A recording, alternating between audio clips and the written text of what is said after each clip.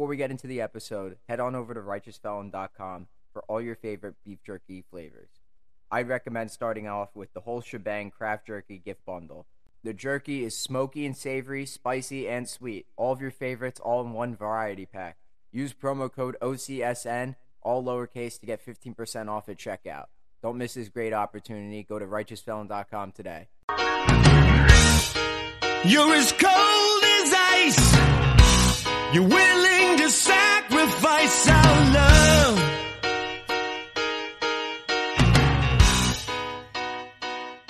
Hello, everyone. Welcome to the Ice Cold Takes podcast. I'm your host, Joey DeMeglio, and after rattling off 3 consecutive victories, the New York Rangers have dropped 3 in a row heading into tonight's matchup against the Red Wings. Here with me for this week's episode is Jacob Berkowitz from the New York Rangers podcast. Jacob, how are you, buddy? We could be doing a bit better. Rangers have not made our lives exactly stressful free. But listen, it's only like 13 games in, so no need to panic yet. Yeah, exactly. That's what I think fans should realize. I remember being a young fan watching the 2013-14 Rangers and freaking out when they lost like 3 of their first 4 games or whatever it was that season, and just feeling like the sky is falling. We're only just a little over a month into the season.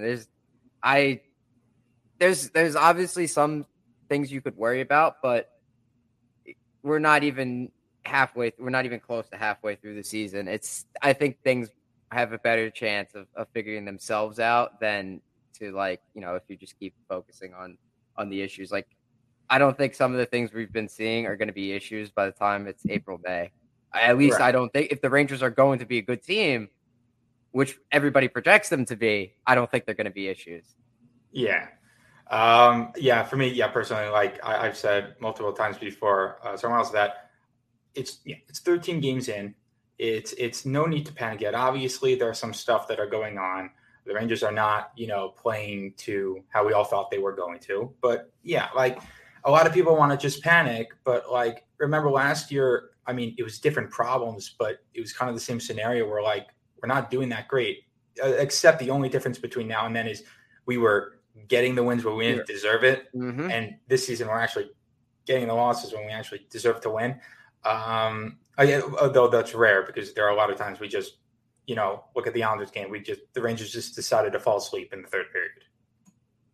I think the Rangers. All right, I'm going to push back on that. I went back and watched the game, and to me, the Rangers are still getting scoring chances in that third period against the Islanders. I'll give credit to the Islanders for coming back. Like, they were known to be a really good third period team. They've outscored their opponents, like, I think it was like 20. After that game, it was like 25-10. Oh yeah, it was ridiculous. They have the most third period goals in the league, and they had just come off a 2-goal comeback against the Flames. So it wasn't like the Rangers just stopped playing. I think they stopped playing for the first 14 seconds of that period. That goal should definitely not have happened. Like, Trouba should have been the first to get that. I don't know how Miller wasn't over there, because that's his side. And then Hedl takes a pretty bad penalty, an unfortunate penalty, and the Islanders score on that. It was just 2 or 3 moments that really just got the Islanders in that game that got them the win. Of course, you have the non-call on the trip, but we've seen bad calls not go, like, affect the Rangers, and you have to play through that. Like, you can't just be like, oh, like cry or whatever that it wasn't called. Like, you have to play through that. And on that play, there was a really bad turnover. Like, Trouba coughed up the puck, and immediately Lee gets the puck right in front of the net off a rebound, and he scores the game-winning goal. So you can't make a mistake like that, even if the penalty should have been called, and it wasn't. So, I kind of, my thinking is at that point is I was really mad at the refs as anyone else. I tweeted, said I'm as mad as the refs as anyone else here. But the Rangers kind of lost themselves. Like, they kind of screwed up. They let up 2-goal lead slide. It's kind of on them. Sure, the game-winning goal, the ref screwed up. And I thought he actually put his hand up. He, did it midway, if you saw. Oh yeah, the referee. Yeah, Like like he kind of he made a motion or something like that. right. He definitely did something for sure. I know what you're talking about. Right. Yeah. I thought it was a penalty. Oh, he did a motion, and then he just stopped. And I mean, listen, I've seen bad roughing. I don't think I've ever seen that where the ref like attempts to motion and then takes it back. I don't think I've ever seen that before. So like, yeah, no. Anyway, but like the Rangers lost themselves. Like they did it for they screwed themselves over. They really messed up. They had sloppy defensive plays, which have been kind of what they've been doing the past couple of weeks or the whole season. And yeah, so as mad as I was about the refs, I still, this was on the team. Yeah, and I think you could say it's more on like, okay, go back to the Red Wings game. That one they fell asleep in the second period. This game, I thought they outplayed the Islanders. I really thought they outplayed them. Like maybe the first two shifts of the game, the first period were great, I thought, with those new line combinations. And I'd like to see those combinations tried out again. It's just like I don't know if they did get chances. They didn't completely turtle like they did last year.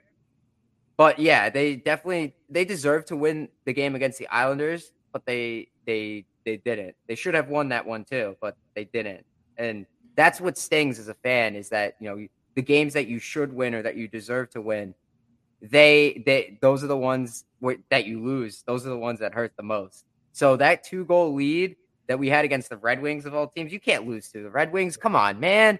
Like that's you got to win those ones. You have to, especially early on in the season. That's 2 points. Like let's say you're close at the end of the season, like you're gonna like beg for those points back. I mean, you got one, but that extra point, if it's close, hopefully it's not close, and hopefully the Rangers, blow the doors off and our first place in the division.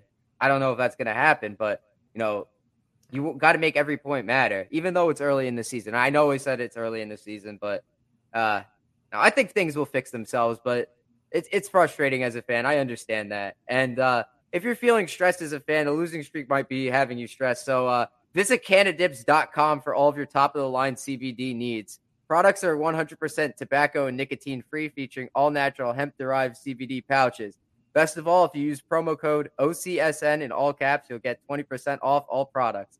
Don't miss this great opportunity. Visit Cannadips.com today. What do you think of, like, Gallant changing up the lines? So when he changed up the lines, right, for the Islanders game, I was like, let's try it out. Was I exactly like, did I want them to do those specific lines? No. But I'm like, you know what? I don't care at this point. As long as they're trying stuff, go for it. I can't say it's not going to work because we've never seen these line combos ever in existence. Sure, there are some, it's obvious more times than others that it won't work, but those lines, I mean, I thought, hey, it could work. And to your point, they did play well versus the Islanders. And one of the things I noticed in that Islanders game is the Rangers were doing something that they have not done a lot of in the whole season, is create chances in between the red dots in the offensive zone. I mean, they were swarming like bees to honey there. They got dirty. They got those quality chances. And they didn't do that the past couple of games. Like they were just playing the perimeter game, and everyone's saying they have so many shots on net. They have to get to the front. That's what Dave Maloney was saying on the radio. But yeah, right. Continue. Go ahead. No, they were since they're playing the perimeter game, everyone's saying, look, they're getting so many shots, they should be scoring. Hello, I mean, it is kind of actually the opposite perspective of what we had last year. Like the Rangers last year, right, were keeping it all to the outside, and everyone's saying, well, the Rangers have like 40 shots against. Well, yeah, but the Rangers thinking was, hey, like, I don't care how many shots you shoot from the blue line. You're not stopping. It's just Shesterkin's not, letting that in. So it's not happening. It's the same thing with every other team. Like, I don't care if you have like 20 or like 60 wrist shots from the blue line. None of them is going in. Maybe once in a while off a lucky bounce, but you got to get into the dirty areas between the red circles.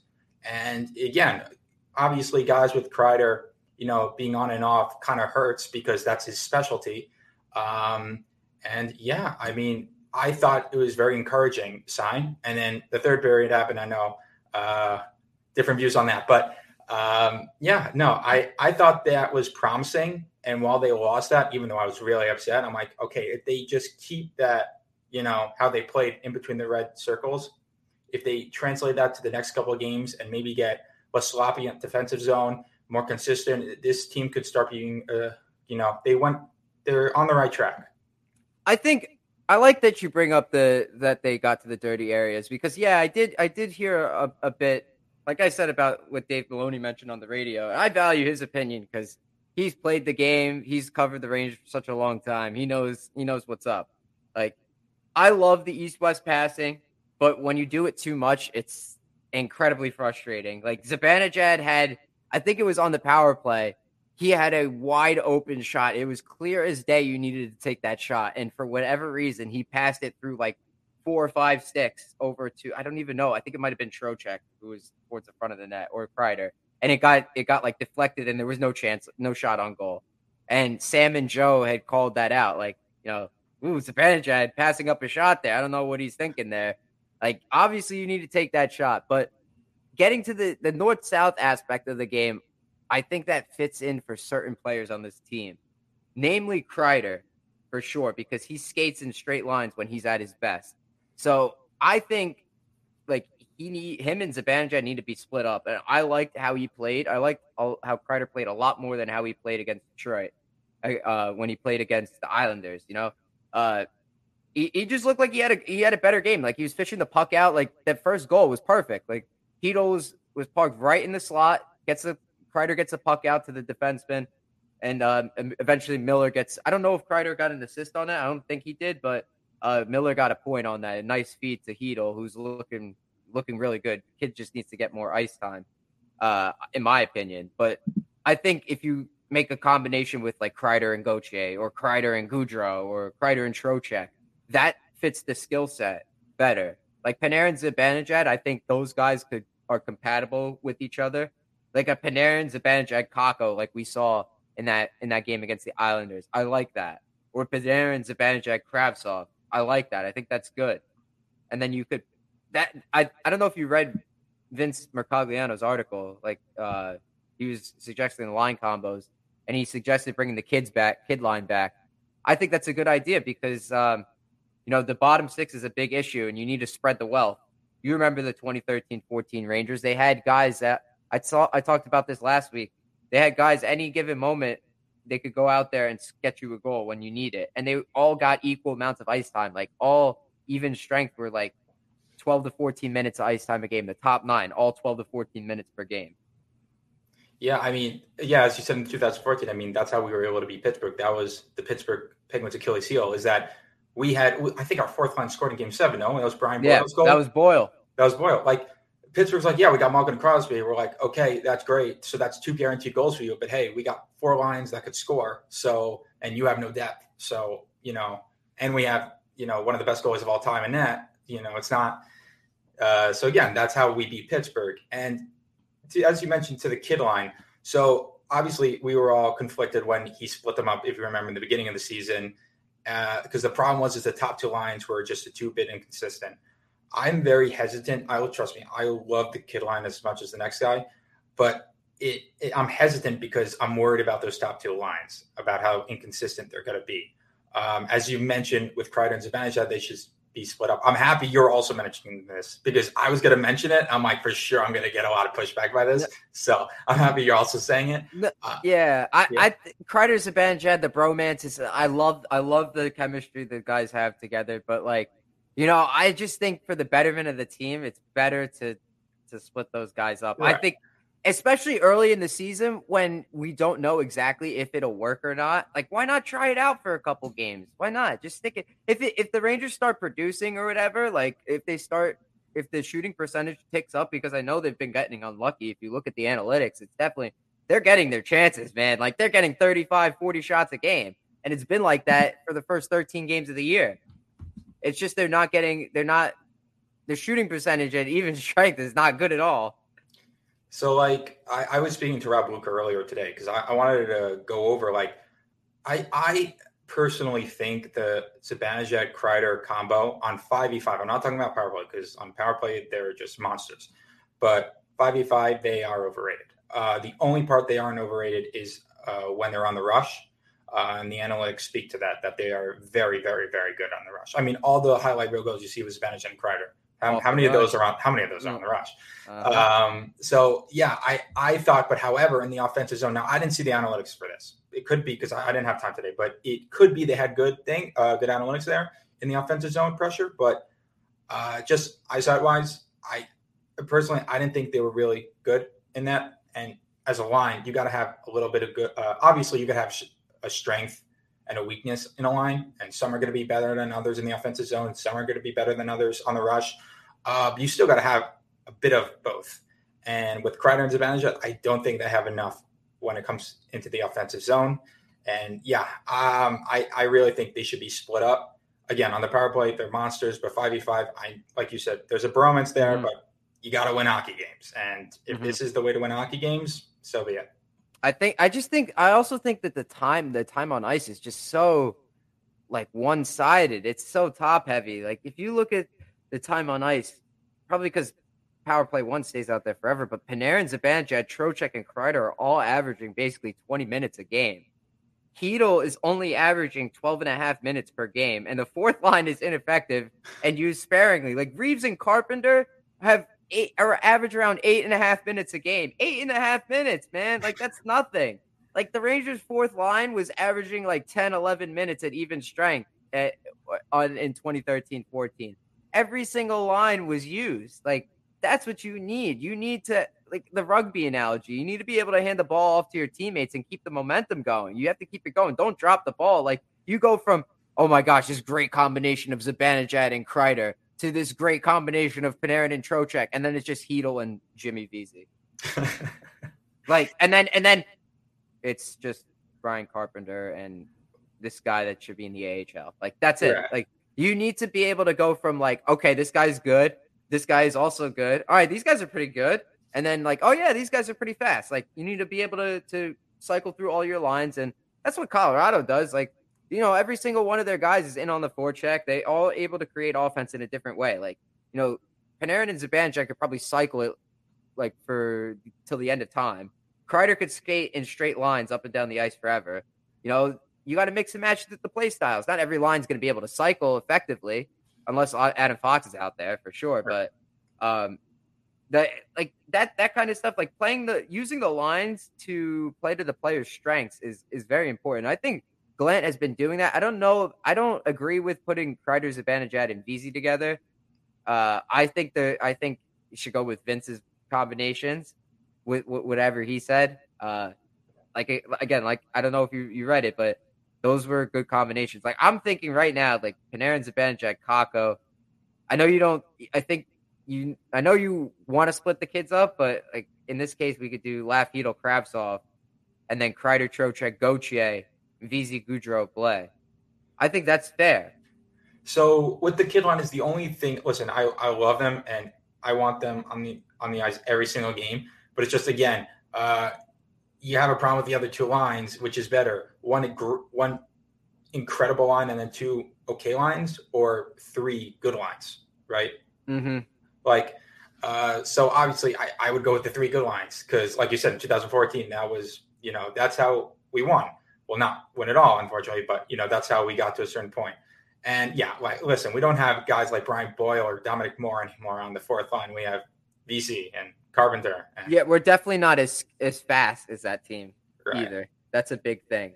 I think VC's a good player. I really like I think he'd be a great fourth liner. Like, that's a good fourth liner that's the one good fourth liner that we actually have on this team. Like, I'm not impressed by Carpenter or Blais, honestly. Like I hate to say that I'm not impressed by Blais because I want him to do well for certain reasons that I won't just say it because, you know, it's mentioned too often, but I think the line changes that Gallant's made are warranted, and there needs to be more balance throughout the lineup. So if you could do that combination that I said, or maybe do Panarin, Zibanejad, Kravtsov, kid line, Kreider, Trocheck, Gauthier, Vesey, Goudreau, Blais, or even get Gustav Riedel up into the mix. I don't know how he would do. Or Trevino. I don't know if he's NHL ready, but something like that where Carpenter and Reeves are not out there. I love Reeves, the person, but the player is just, you know, he's wearing out. He's not what he used to be. Yeah, you pay him to be in the locker room, not on the ice. Exactly. Yeah, Ice cold. That's the ice cold take of the day. Good job. yeah. So my lines that I've been posting were Laf, Zibanejad, Kako on your top line. Then you got Panarin, Trocheck, Kravtsov. And then as a third line, you got Kreider, Hedel, Gauthier. Now that's a pretty fast and pretty skilled third line. Now, obviously, everyone's saying, Kreider's on a third guy, it's not, you don't put always your best players on the top line. I know that's a crazy thing to say for a lot of people, but it's always based off skill. And it's meaning one guy has to play make, one guy has to snipe. If there's three snipers on the same line, right, who's playmaking, who's forechecking? Yeah, who's getting those guys the puck? Right. Like, you can't all be cherry picking. Right, exactly. So, I mean, these combinations work because Laffy's a playmaker. Zibanejad's just, his best quality is a sniper. Kako's the forechecker. It's a perfect fit. And then you got Panarin, Trocheck with Kravtsov. So you got to hope Kravtsov, takes that next step. You saw Vince's videos today. He was actually hitting those one-timers in the net. I have to go back and watch that one. I do remember that, like, towards the start of the season, he was mishitting those for sure. He definitely wasn't getting all of them. Like I said, like, Kravtsov needs a little bit more time to get adjusted. Like, the kid hasn't had a good go of it. Like, he's in and out of the lineup because of injuries. Like, he's got to get his feet on the ground, and it's got to give the kid time. Like, I'm not ready to give up on him. Oh, 100%. Like, if you put him with Panarin, I think he will enjoy that. And I think Panarin will do his best to make him as good of a player as he can be, as the best player that he can be. Not just because Panarin is, like, one of the best hockey players, but because Panarin, I think, understands the situation that Kravtsov has been in. Right. It's interesting, though, for Panarin to take their mentorship role. We have not seen that. Not anything against him. It's just that we just, the opportunity has never prevented himself that he could relate to the younger guy. Kravtsov, also being Russian, coming over, not knowing anyone. Panarin taking him under his ring is very, very nice to see. And yeah, so like those three lines, you have good depth, you have skills that fit each other, you have three lines that can roll. And again, I'm one guy, I'm not the coach, but I'm just putting my point out there. I really do think they should try these. Just give me it for one game, man. That's all I want to see. Because if the next couple of months, if we don't get it together, it's going to haunt me in my dreams every single time that we're not using these. It's actually interesting because I think Gallant saw Vince's lines, right? And he did it, yeah. So yeah. And he reacted. He's like, "Oh yeah, I like those lines, Vince. Good job," or whatever. That's great. And it's like to me, I'm reading that, and I'm like, so you're gonna go with those lines, right, Coach? Right, Coach? You're gonna go with those, and then it's like in practice, Kreider's a Zibanejad, Vesey. I'm like, damn, really? Yeah. Come on. I hate that, man. Zibanejad, like I said, Zibanejad and Kreider are good on the rush, but in the offensive zone, they're not, terrific. One thing to note, though, Rob Luker mentioned, is that when Zibanejad is without Kreider, I believe there's more shots against, much more shots against. Obviously, Kreider's, more defensively. I believe I'm sorry if I'm misquoting him here, but I just spoke to him yesterday. That when Mika's away from Kreider, the shots chances against Mika go up pretty heavily. Yeah, that's exactly what it was. So that I found interesting, but again, you could always switch it up to other players who are good defensively. Underrated though, Kakko. You've noticed where he makes those fantastic defensive plays. I know I'm going like sidetracking here, but I mean, man, he does it in all zones. Like, I notice it more so. I actually notice it more in the offensive zone this year than like last year or the year before. Like, he had a really like impressive takeaway in the third period. It didn't amount to anything, but like he looks so good. Like, but against the Islanders, right? Yeah, against the Islanders. He like saved the goal there. Yeah, he did. Yeah, he did. He did in the defensive zone, and then like in the offensive zone too. In the third period, he had a pretty good takeaway. Like, I wasn't even expecting anything to happen, but he just made this really, really nice play. I don't know. I think he's looking really good. You put Zibanejad and Kakko together, I think it's gonna work out. Panarin, I think, is okay, mostly reliable, maybe a defensive forward, but like I don't know if you noticed. But on the game-winning goal, right off the face-off, Panarin goes up the left boards and like the puck goes around to the right, and all 4 Rangers are on the right side, and you cannot see Panarin in the frame at all. Like when Trouba turns the puck over, he hasn't have like a left winger option open. Like at least you don't see him on camera. Like I was trying to look in the glass, like how like it reflects in the glass. Right. I was trying to look for Panarin that way. I still couldn't find him. When I saw him, like when after Lee scored, when they celebrated, they had the camera angle of like the left boards, and you would see like just his skates come back. Like I don't know what Panarin was doing on that play, but it was really concerning to me. I don't know what the deal was there. Obviously, I think the penalty should have been called, but the Rangers had to get that puck out, and they didn't do it. I don't know why. I don't know what's going on with Trouba. I think he's playing hurt.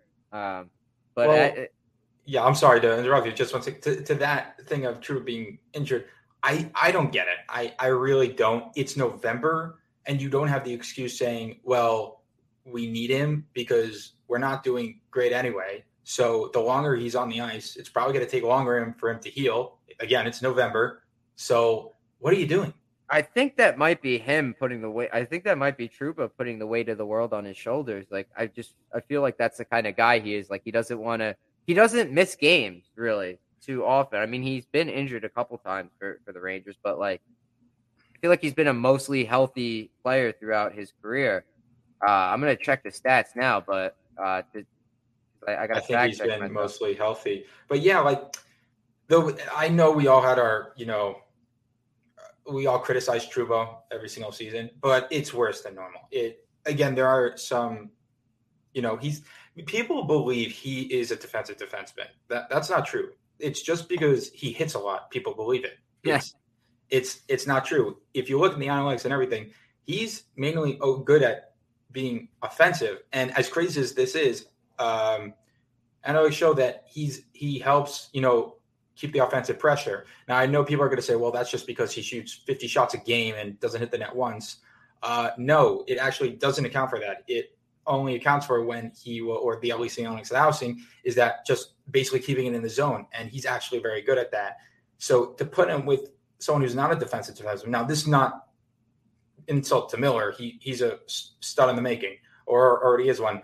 And I think they should swap Miller and Lindgren. You got Lindgren, who's a defensive defenseman, to help Trouba with his flaws. You got Miller, right, and with Fox. And obviously, we all have wanted this for so long. And again, also, I guess that third pairing it's a problem because both Schneider and Jones. I mean, Schneider seems to be having a sophomore slump, and Jones has not exactly been great. And your 7th defenseman is Hayek. So not great there. And I was sorry to sidetrack again, but it seems the only solution to this, right, is to eventually get a depth defenseman. Now, I don't care about Ben Harper. I really couldn't care less. That guy's he's not touching the top 6. No, thank you. The problem is the trade deadline, the cap space. We don't have a lot. I mean, we have to, if we don't get one injury for the rest until the trade deadline, I believe, I could be wrong, we're projected to have maybe a little on the shade under $4 million. I could be wrong there. It's got to be 22 men on the roster. Can't be 23. Right. You have to have 22 men for as long as possible to get as much cap space necessary. Right. And someone commented on here, Wade from Old City Sports Network. Shout out to OCS. Love you guys. But I don't think we need to go for Patrick Kane now. I don't even think it's realistic. Because not realistic. With what cap space? It never was realistic because of the cap space. Well, here's a simulation for you. Here's a simulation for you. Rangers call up Chicago. Hey, we're interested in Patrick Kane. Can we make this happen? Chicago, sure. We're going to need a lot for Kakko. Okay, hangs up the phone, blocks Chicago. That's the end. I mean, what realistic trade are we talking about where we're actually going to get Kane? And even if you do obstacles around the cap hit, which not to mention, Chicago would have to retain 50%, and then you'd have to find a third partner. Now, theoretically, this is able to happen, but we've never seen in a lot in the NHL. It just doesn't happen. Yeah, 50% is not retained, but a third team would have to be 50% retained is not enough. Sorry. Right. It'd have to be retained another 25%. Yeah, you'd have to trade him to. I'd say Arizona. I've said this scenario a few times on my show. The only way it will happen is if the Rangers are the only buyer, meaning that Kane will only play for the Rangers. Right, but exactly. I don't think. In which case, you would be sending Arizona more than the Blackhawks. Because you could just lowball them, and they'll have to accept unless they want to just lose him for nothing. Right. I mean, the thing is I have been saying that Patrick Kane will go to Colorado, but with Jonathan Toews' kind of resurgence of a year, I actually feel like he would be the better fit in Colorado now ever since they lost Kadri. So I'm kind of leaning towards that. So the question is, where would Patrick Kane go? Now remember, he has a no trade clause, so he is, he has the decision where he wants to go. Obviously, there have been rumors of Edmonton and that. Listen, there is a version of this where Kane says to Chicago, I only want to go to New York. And New York knows this. And it basically ties Chicago's hands together because they have nothing to do. Now, there's so many things, though, that have to go right. One, you got to have the cap work. Two, you got to make sure Chicago's not stubborn regarding, they got to let go. Also, thing is, would you even trade Othman? I wouldn't. No, so I would. Like I said, if you're the only buyer, I'm gonna lowball the offer and just be like, all right, if you just want to get rid of him, just to get rid of him because you're gonna lose him at the end of the year, he's not gonna want to come back. I'm gonna give you Carl Henriksen in a 7th round pick. I mean, I'm not gonna give you. I'm not even gonna. If you even mention Othman, I'm gonna laugh in your face. Honestly, if you mention Othman, I'm laughing in your face and I'm hanging up. Right. I mean, it's crazy because even if there were other buyers, if I'm the Rangers, I'm not doing it. You're talking about a young player who's on an ELC, so that's gold right now for the Rangers for the next 3 years, starting next year. Yep. And he has top 6, top 9 potential. So no, I'm not trading that. I mean, we're Rangers fans. Have we not learned from our mistakes of getting the big fish? I mean, look at Keith Yandel, Martin St. Louis. Now, I know those guys, it doesn't hurt to get them, but I looked at history. You look at the teams that just made those subtle moves, like Chicago, Washington. I don't remember if it was Jensen or Kempe. They got the players they needed, not the players just because they're better. Yeah.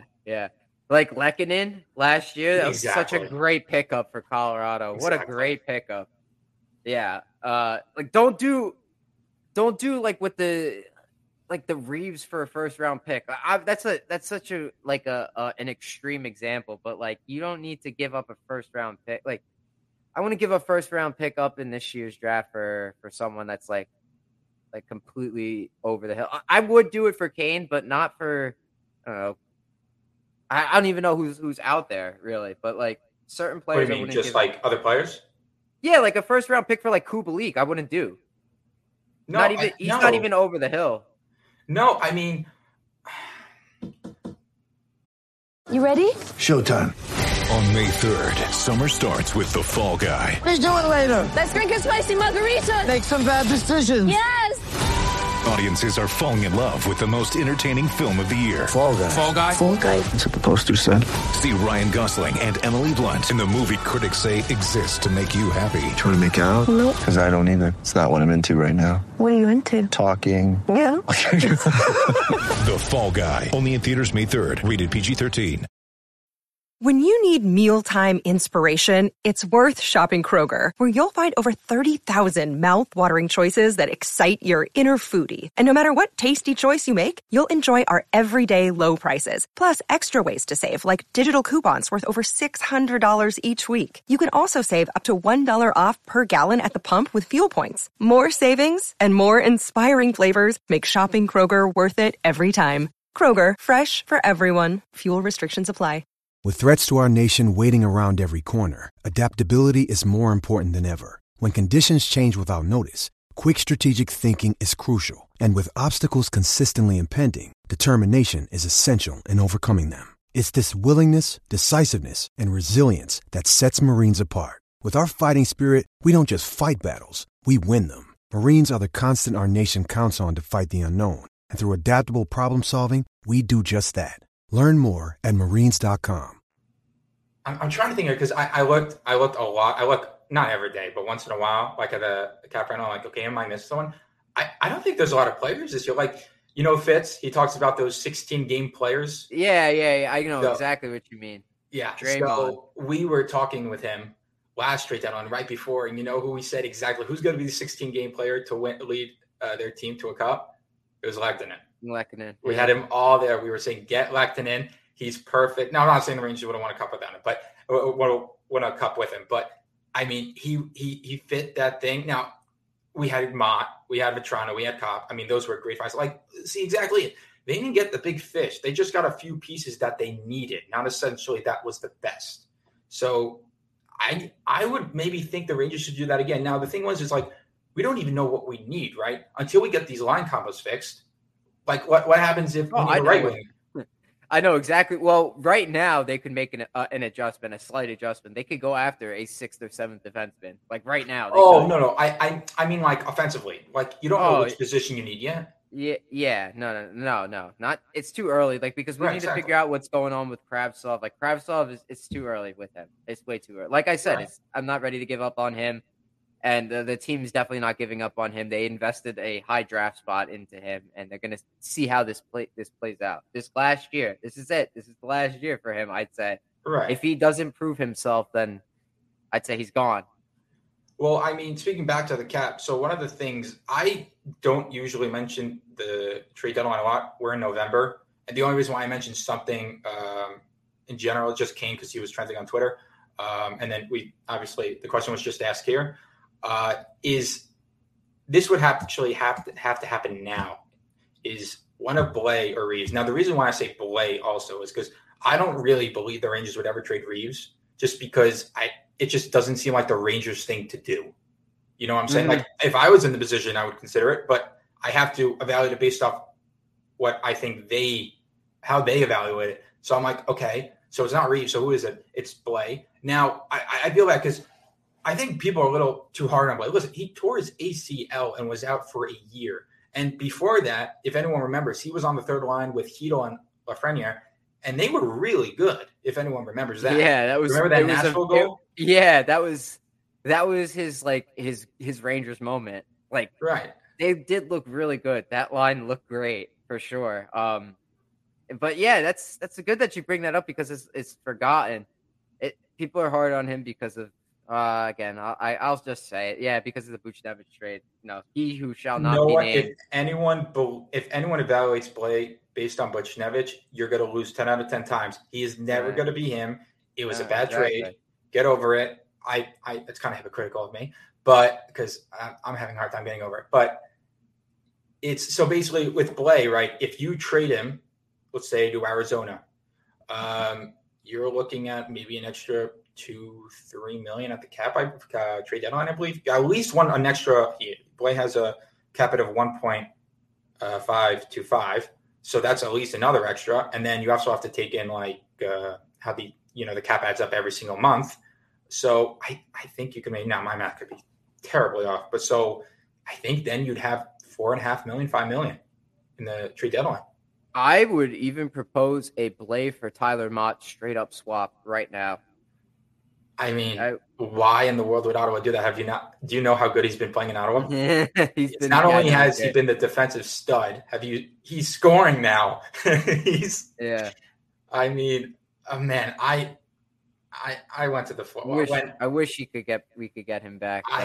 That guy was a warrior. I was crushed when we couldn't get him. Now, everyone had hope for the longest time. It was cruel that this happened because no one signed him yet. So everyone's like, okay, Drury must be making these acrobatic moves to try to fit him in. Now, I don't remember who was the odd man out that everyone was saying he was going to get traded so Mott could stay. Was it Blais? Was it Reeves? It might have been one of those two. I don't know. Yeah, I don't know. I think it was the rumor was someone there wasn't a rumor about an official thing that they're trying to trade him. It was just a theory. Right. That's why, he's not, signed yet anywhere else. So why wouldn't he be unless the Rangers were still interested? And then when he signed in Ottawa, that was just so soul crushing because the guy, I mean, it's crazy how he transformed our PK. Like in the beginning, when Mock came over, this concept of going into the offensive zone on the PK and then passing it back to waste time, all the Rangers were looking at him like, we all used the to do Rangers were that. looking at him. We're like, you can do that? Since when can you do that? Right. And then all of a sudden, 3 weeks later, you have everyone passing it like that. Yeah. It's like Mott showing that to them, like, yeah, you could actually do this. And the Rangers PK was it was one of the Harlem Globetrotters. Like they were just passing it around in circles just to waste time on the PK. And all the Rangers fans were like, this is allowed. It's kind of like the faceoffs this year. Like this is allowed. We're allowed to be good at faceoffs. Right. Although, yeah, props to Trocheck for that, by the way. Oh my god, Trocheck has looked really, really good so far for the Rangers. Like Terrific. he had a great game against the Islanders. I thought he played well on that road trip. Man, bravo, man. Like people might complain and say like, oh, he's not a significant upgrade enough over Strome. Like the guy had a hell of a game against the Islanders, man. Like what did he win? Like 16 or 17 of his faceoffs, and he only lost like 2, 3, maybe 4 faceoffs.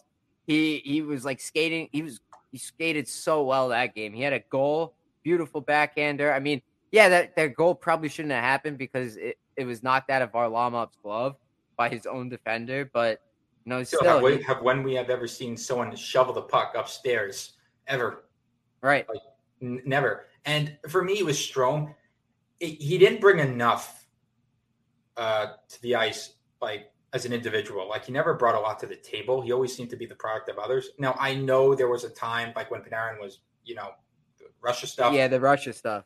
Where Strome came out and he scored like I think 10 points in 11 games or something like that. I'm not saying he's a bad player. I'm just saying he's not good enough to be a second-line player for a Stanley Cup team. And it just doesn't seem he brings a lot to the table as an individual. While Trocheck does. He has face-offs. He has a better shot. He's just better. I get. Listen, the contract, as in the ABV, is not bad. It's the years. As long as we win a cup the next 3 years, I mean, who's going to care? I think they definitely added more years to that to lower the AAV. For sure. Oh yeah, 100%. They had to lower that. They had to do that so they could fit him under the cap. I balked at that. I always thought that was very questionable too, to have that player for 7 years, a 7-year contract. But so far he's looking really good. And like based on our whatever line combinations we proposed, having somebody on the third line doesn't mean that they're going to get 12 minutes of ice time a game. It shouldn't be that. It should mean that you're going to get, if everybody plays effectively. I don't know how many times I've said this on this damn show, but everybody should be playing effectively. Then everyone is going to get 15, 16 minutes of ice time a game. It's going to balance out. Your best player is your entire team. Your top 9 has to be a top 9, not Kreider, Zibanejad, Panarin. Yeah, no, that just doesn't. No, it's not good. It'll get you to the playoffs maybe, but you need to just balance it out. You have to right. Start scoring. That's where the teams that are champions, that's how they go far. And you know what? Another thing, I'm gonna talk about this now because every team goes through adversity. Every championship team has their adversity moment. This might be the moment for the Rangers right now. So as a fan, don't take it out on other fans. When you're online, you're upset at a loss. Don't post some ridiculous meme, which I saw. I don't know if you've seen them on yeah, Twitter. It was horrendous. My God, you guys are awful. Some of you don't do that. Don't clog up my feed. Don't clog up other people's feeds with your nonsense. It's just an automatic unfollow and block at that point. Right. I just see it. I just block, unfollow. That's a goodbye. It's not even about the unfollow and the block for me. It's just it's god awful from them. The hell, what are they doing? Don't listen, man. I don't slander players anymore on the show. I used to get really angry and stuff. Being a Mets fan, I like to joke about that.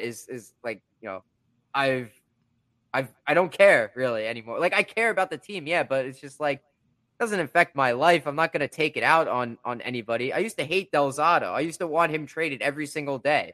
But don't don't post a ridiculous meme or whatever, a ridiculous comparison. I'm not even gonna say it because it doesn't even deserve to be said. But like, and don't harass other people on Twitter. People are just trying to watch the games. Come on, like I'm just trying to watch the games. It's hockey. It's hockey. Like as much as we love it, it's just hockey. Now I know like hockey's all I talk about, but like there's another aspect of life, right? Like I don't know why this should even be said. Like it's pretty common sense. Like just hockey. Like when people are saying about craft stuff, like I posted a thing earlier this morning, right? You saw it with the Legos. By the way, he's automatically my favorite player because of that. You saw him with the Legos? Stuff? I didn't see it. I'm going to look at it right now. So go ahead and explain. Someone on Twitter found a bunch of things of Kravtsov posting of the locker room, of the training facility, and of his just private quarters. And in his private quarters, he was explaining that he was building a giant R2-D2 Lego, thing. Automatically my favorite player, by the way. So I posted it saying, "Oh, this guy's automatically my favorite player now." It's a joke.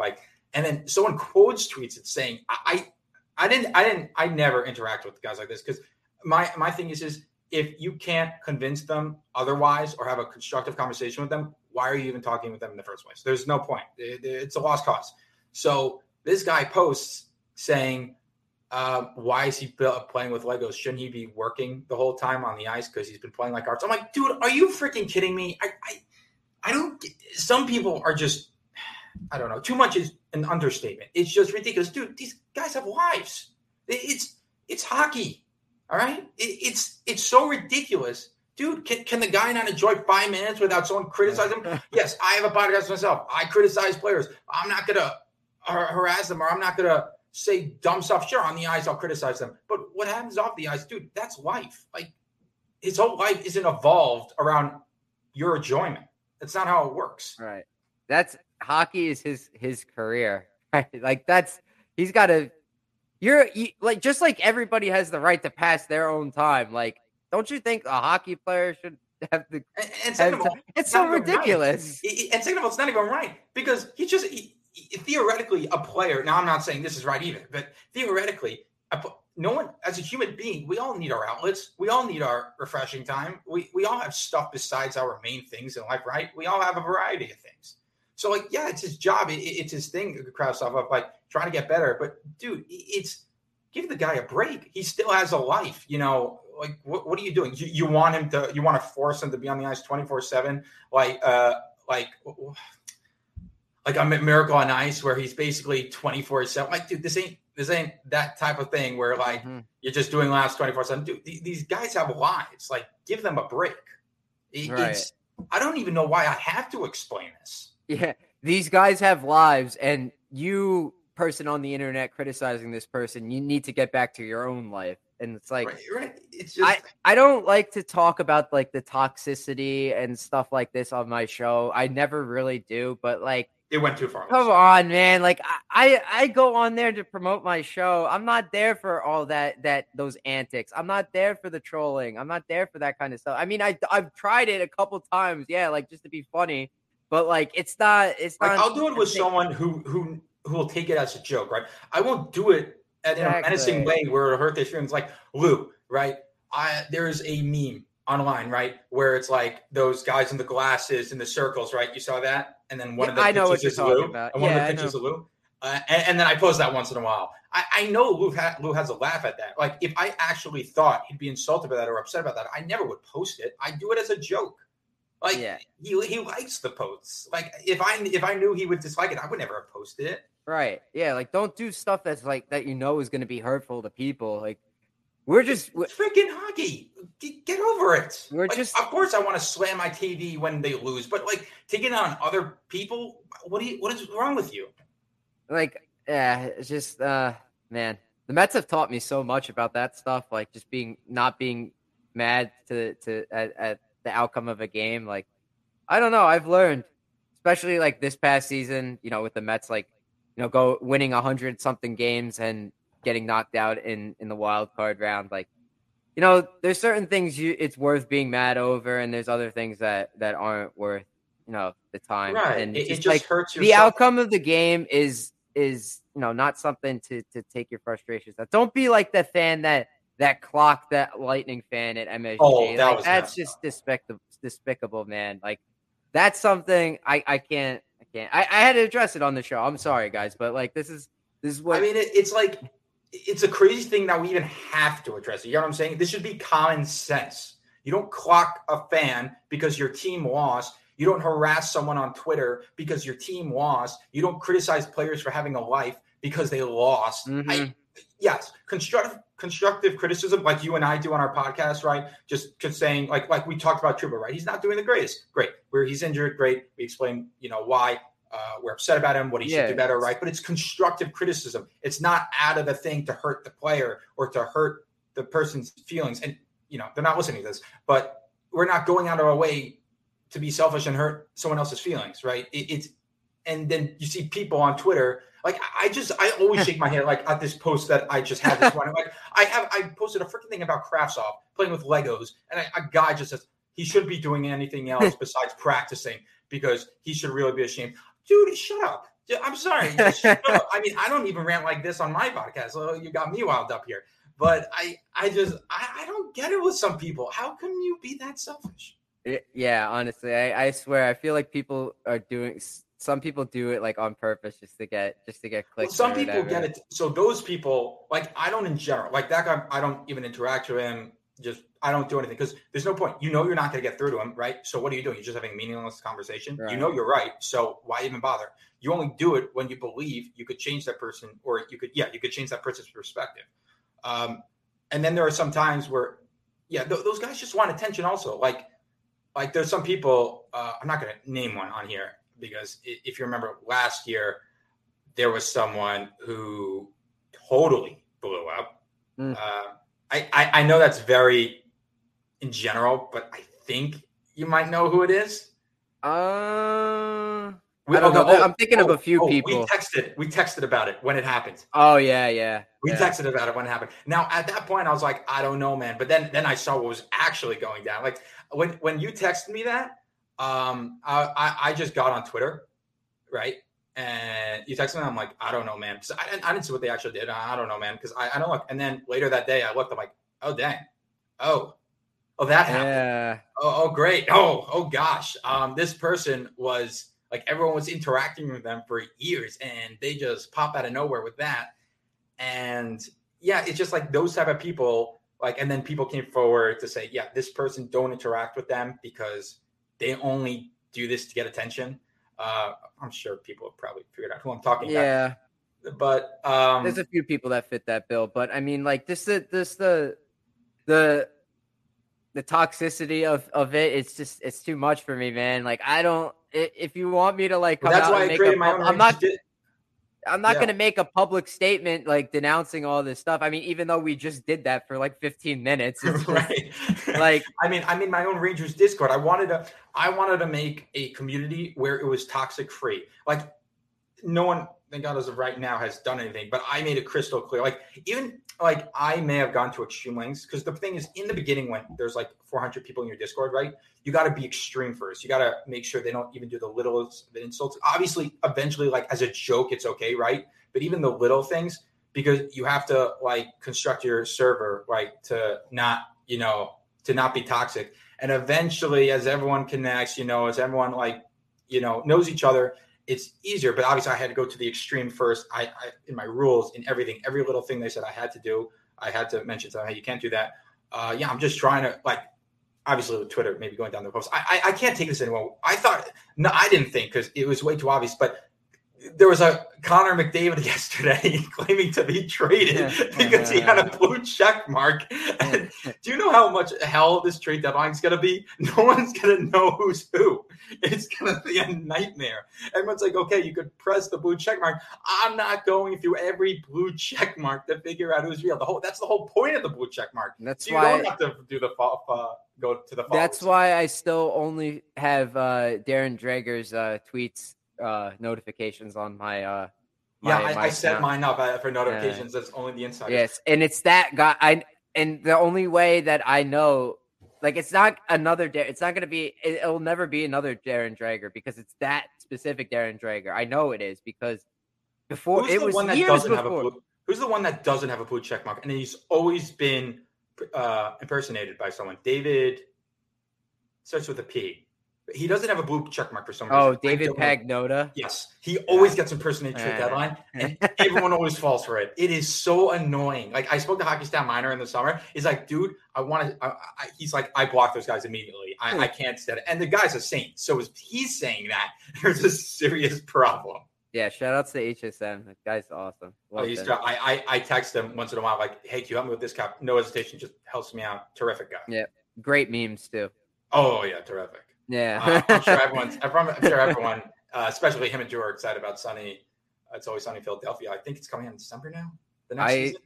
Honestly, I have not seen that show, and I got to watch it. You better not tell that to Drew. He would not be happy about that. Drew is like, oh my gosh, Drew is the man. Like, shout out to Drew. Like, I talk to that guy all the time. Yeah. Like, he's daily. So busy. Like, I'm sure he's so busy with his life. And, you know, I always reach out, like, asking about, like, oh, can you explain this analytical concept to me? Or, like, can you tell me why Gauthier should be in the lineup and not Reeves or whatever? And, like, he takes the time out of his day to respond to me or whatever. It's so great. I love that guy. Right. I mean, like, I text him maybe on a daily basis, and I'm like, one of these days, this guy's just going to take his hand through the screen and strangle me. Right, and that has not happened yet. And he's always been nice and always explained to me. Like, I just don't, like, based on past podcasts, like, how does this work? You know, advice here, advice there, analytics, all that. Like, I just asked him today, I'm like, where the heck is everyone getting this stuff from? How to project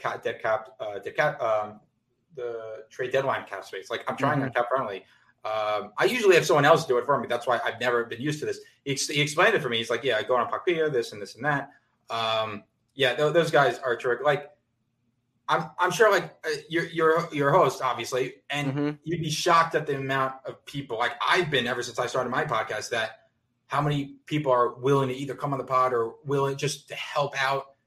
It's a lot more surprising amount of people than I ever thought. Like, there was some people, I'm not going to mention names because I'm going to leave a few names out and then I'm going to feel like, a jerk. That's why I never post those tweets anymore. I learned my lesson. I never post those tweets anymore. Thank you for this and this and this, that guy. I never do it anymore because I always forget someone and I always feel like a jerk after and I always feel bad. So I just say, I just in general, see, you know who you are. Thank you so much. That's what I do. Yeah. Because it's I know we kind of went back from hockey, but I just wanted to mention one thing. Zibanejad doesn't have a 5v5 goal yet. No, I know this is so weird. This is great. I love it. No. I love it, man. This is good. This is good stuff. Yeah. No, honestly, I forgot to write that down, but it was something that I was thinking about. I think Larry Brooks mentioned that that he had not had a 5v5 goal this year, which means doesn't that mean his 5v5 is even strength shooting percentage, whatever his shooting percentage is when it's not a power play, is 0%. Actually, no, that's a lie. He has a shorthanded goal. Yeah, and that's why everyone was tripping because I posted out. Does everyone realize Zibanejad did not have a 5v5 goal? Half the guys are like, you goof. He only has 5 power play goals and he has 6 goals. I'm like, no, it's a shorthanded goal. Like, a lot of people forgot that. Yep. That was the first one. Right. So, like, why aren't you changing the lines? Like, I don't know. I love the lines I have. Like, when Gallant changed the lines originally, like, I didn't want to criticize. I'm just happy something happened, right? And let's go with it. He was about like maybe 4 or 5 inches off from getting his first one against the Islanders in the first minute of the game. Like, he hit it was a great centering west to east pass by Panarin, his Zibanejad, and he rifled it off the crossbar. Well, speaking of bad luck, Kaapo Kakko has Rick Nash syndrome. Oh, God. I mean, we all know Rick Nash. He maybe hit 50 posts per season. Kaapo Kakko's got to break that. I don't even think it's a question. He has Rick Nash syndrome, and I thought he broke it when he finally got that goal. But then he had that versus the Islanders, and I mean, can the guy get a bit of luck? I mean, what voodoo type of stuff does he have to do to get that bad luck off his back? I think it means it's gonna make him a better player. I think once the floodgates open, they won't stop. Like, once it comes out, it's crazy though how long it stayed. Like, not to Kaapo Kakko's, like, he's playing terrific. He's definitely transformed into a greater player than he ever was. It's just there are so many times where it's like, this is a goal.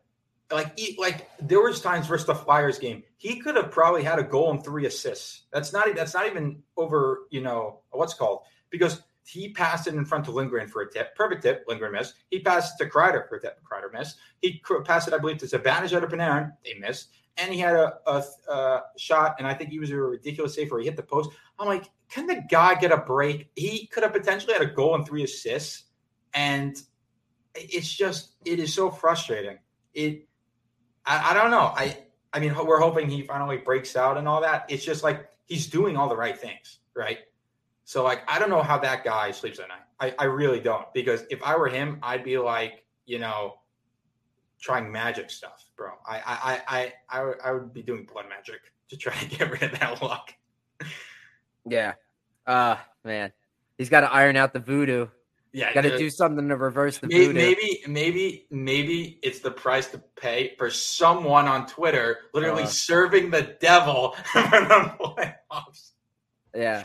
That was all right. Well, Ice Cold Take fans, my loyal listeners, whoever, you guys know who you are. Like Jacob said, I'm not gonna name every single person out, because then now I know I'm gonna forget somebody. I'm gonna feel like an idiot. Yeah, never do that. Hey, Rangers fans, thank you so much for listening to the Ice Cold Takes podcast this week. Make sure you follow at Ice Cold Takes Pod on Twitter to stay up to date with the latest Rangers info. See you all next week. Time. You don't have to go home, but you can't stay